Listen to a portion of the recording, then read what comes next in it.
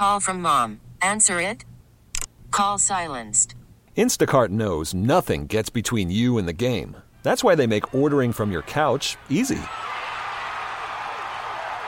Stock up today and get all your groceries for the week delivered in as fast as 30 minutes without missing a minute of the game. You have 47 new voicemails. Download the app to get free delivery on your first 3 orders while supplies last. Minimum $10 per order. Additional terms apply. Chris Herrington joins us now. Chris, what are we listening to? That is a Victim of Circumstance by Joan Jett and the Blackhearts. My favorite non-hit single Joan Jett song, I think. Joan Jett, 65 years old today. There we go. Happy birthday.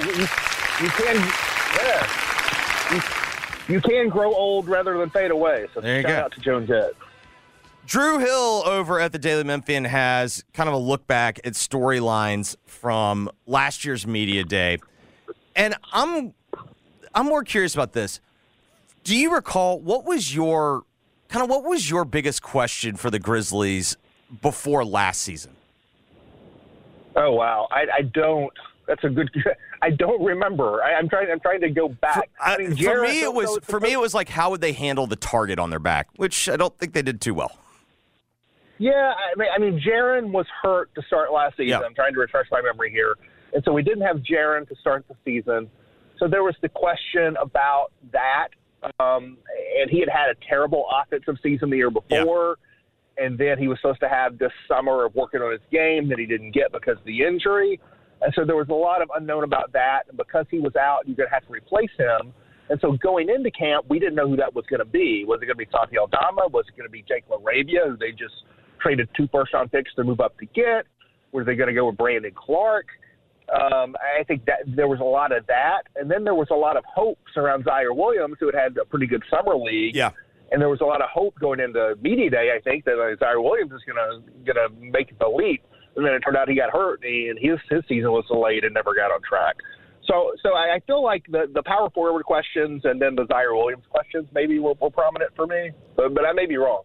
It feels like they only answered one of those. Yeah. It feels like Jaren did answer the bell. Well, and there was the Dylan stuff about an extension, but at that point, I had sort of internalized that he wasn't going to sign an extension because they were capped, and he wasn't going to sign a deal that low. Yeah, and both so parties acted rationally. Made my peace. Yeah, I'd made my peace that that just wasn't going to happen. He was going to be a free agent the next summer. So that was no longer a sort of question for me. I was trying to think. We also had Ja just signed his extension. I don't know. Yeah, it was a lot of that. I guess the other question, though, that I was kind of thinking as it heads into this season, do you think that this team's still going to talk as much as they did, the last 2 years? Or do you think maybe that there's going to be more of an emphasis on let the play do the work? Oh, I think you'd already seen them try to turn the corner on some of that stuff and some of their general cultural stuff late last season. Dylan Brooks didn't get the memo on that, but the rest of the team sort of did. And so I think you've already seen that shift, and I think that shift will continue. Now, if Ja comes back and he's like great for a few weeks, they go on a winning streak, like who knows what's going to be said, right? But I think the vibe is going to be a turn down the volume vibe. Yeah. What's your biggest question with this team? I mean, the Ja stuff is just obvious, but it's got to be that until it's He's not. Their best player. Right. So it's got to be Ja until it's not. I want a confirmation that Steven Adams is back to full health. And not only back to full health, and we won't know this till they actually start playing some games, not only back to full health, but the player he was before the injury. Given he just turned 30, given his age, there's no reason to think he won't just be the same player he was before that injury. But I think they really need him to be that. And so to me, that's a box that you need to check to feel good about the Grizzlies, season coming up. Yeah, it is kind of funny. It felt like we overreacted to 2 playoffs ago when he got played off the floor, which I still thought was an overreaction in real time. And then last year, it felt like it maybe swung too far in the other direction of about how impactful he was. What's the appropriate way to analyze Steven Adams' impact? Well, I think one of the things we've seen in recent years is this disconnect between regular season NBA and playoff NBA. Yeah. And I think that is sort of a question with Steven Adams. I think we know that his regular season impact is enormous. I think that is known. I think his playoff value / impact is more unsettled, and that's obviously more matchup specific. To your point, like they struggled with him in the Towns matchup against Minnesota and went another way. Maybe they overreacted to that. Maybe they didn't. They won the series.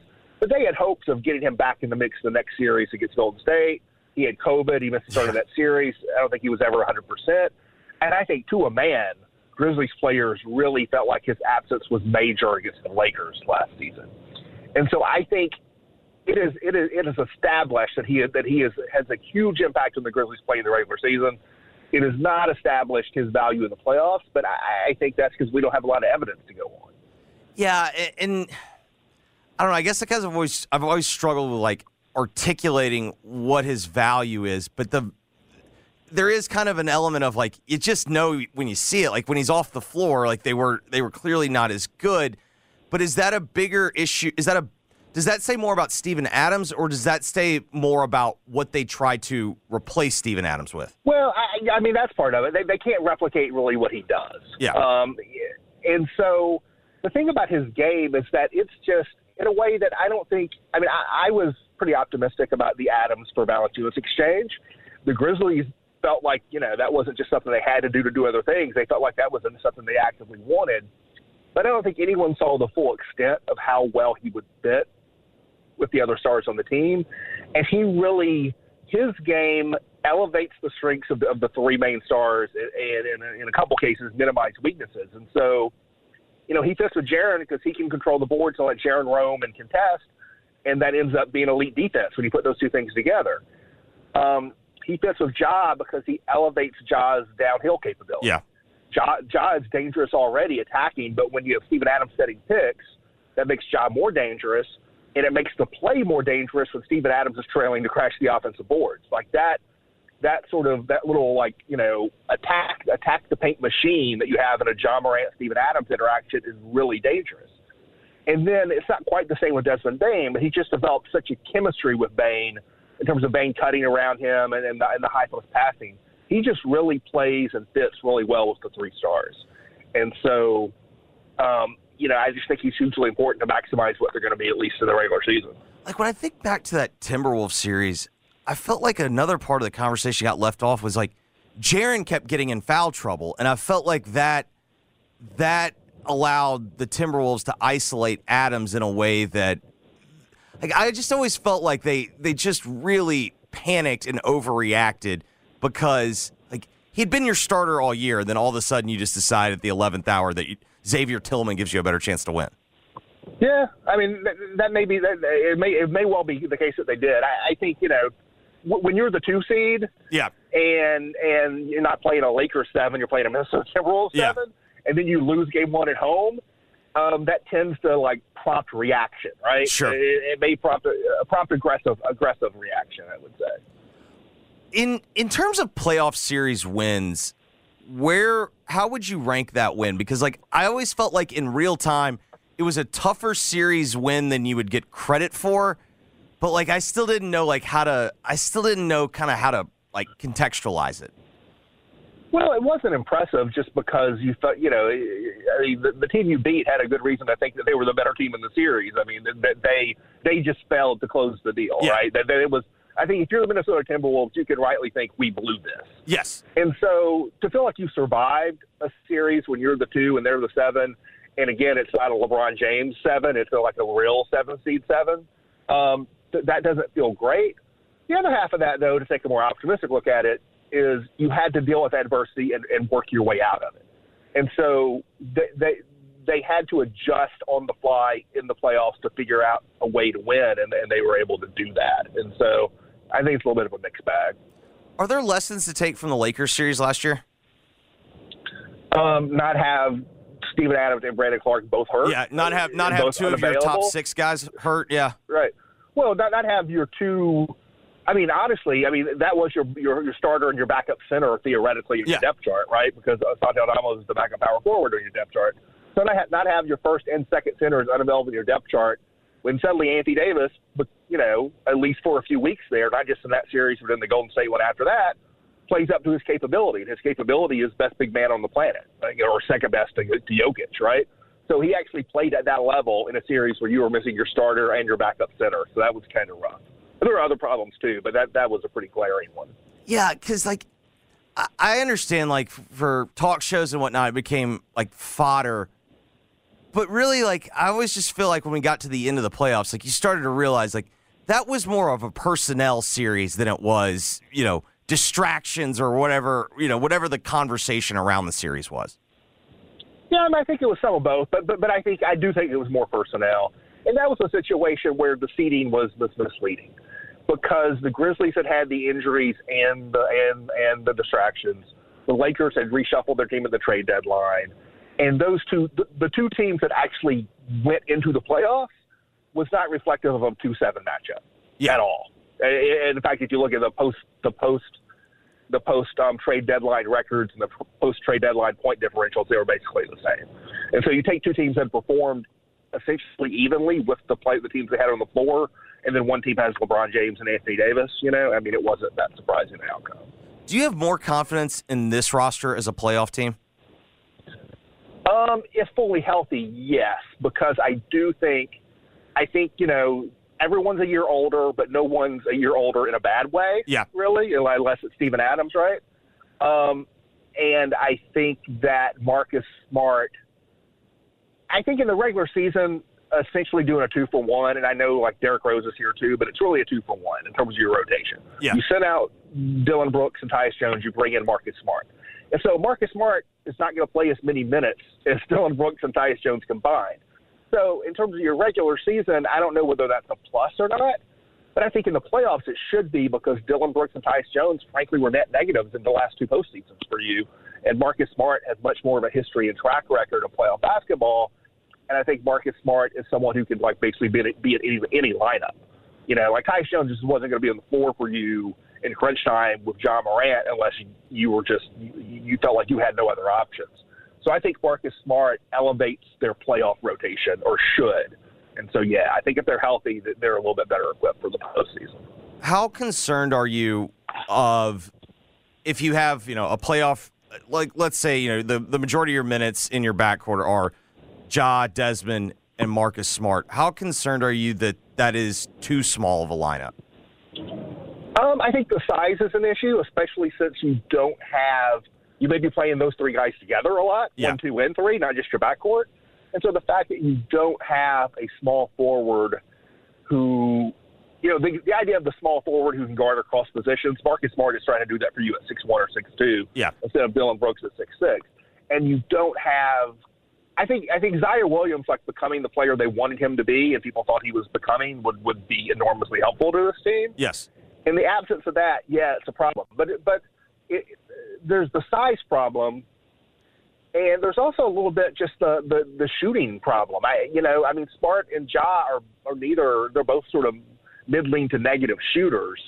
Well, and if you have Steven Adams on the floor, that's perhaps three non-offensive guys. This is one of the questions, and I'll get into this more when I write ahead of the season, is the Grizzlies are this weird team where they have a lot of elite attributes on their team. When you think about who's the best player in the league at this, at that, they got a lot of those guys, right? But getting the right mix on the floor is weird because, Steven Adams may be the best screener and offensive rebounder in basketball. John Morant is probably a top 2 downhill guard, and Marcus Smart should be on the short list for best perimeter defenders. But if you play all three of those guys together, how's your offense going to work?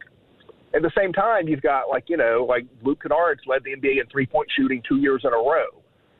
But how much can you play him and John Morant together and have your defense hold up? And so you got a lot of those kind of tricky questions, I think, for the coaching staff. Well, I think, something we talked about yesterday, I think it's kind of the other part about Santi Aldama that makes it difficult. It's he has a skill set that is clearly valuable, but determining the way to maximize that in a team construct, I feel like is a difficult question. Yeah, add him to the Ja Kennard thing. Can you play Ja, Luke Kennard, and Santi Aldama together? like your offense is going to be awesome, but is your defense going to be good enough? You get a lot of those questions when you start to assemble lineups, I think, which is why Jaren and Dez are so important. Because, like, I'm not saying they're the best players on the team. That's probably still Ja, but there's zero questions about those guys. Yeah. Those guys work in all lineups, right, on both sides of the floor. The only way Jaren doesn't work is if he's in foul trouble, and the only way Desmond doesn't work is when he's banged up. That's right. Those guys work in any lineup, and you don't really lose anything on either side of the floor. Are we back to worrying about Jaren's foul trouble? Oh, we'll see when the season starts. I'm more in my list of concerns. Health and three-point shooting for me are higher than the foul stuff. I know that for most people they get really animated about the foul stuff. It's definitely a problem. It's ticked down every season. It needs to tick down a couple more notches, right? We're not at the plateau. Correct. Where you're comfortable with. We still got room for improvement. That's right. Still got room for improvement.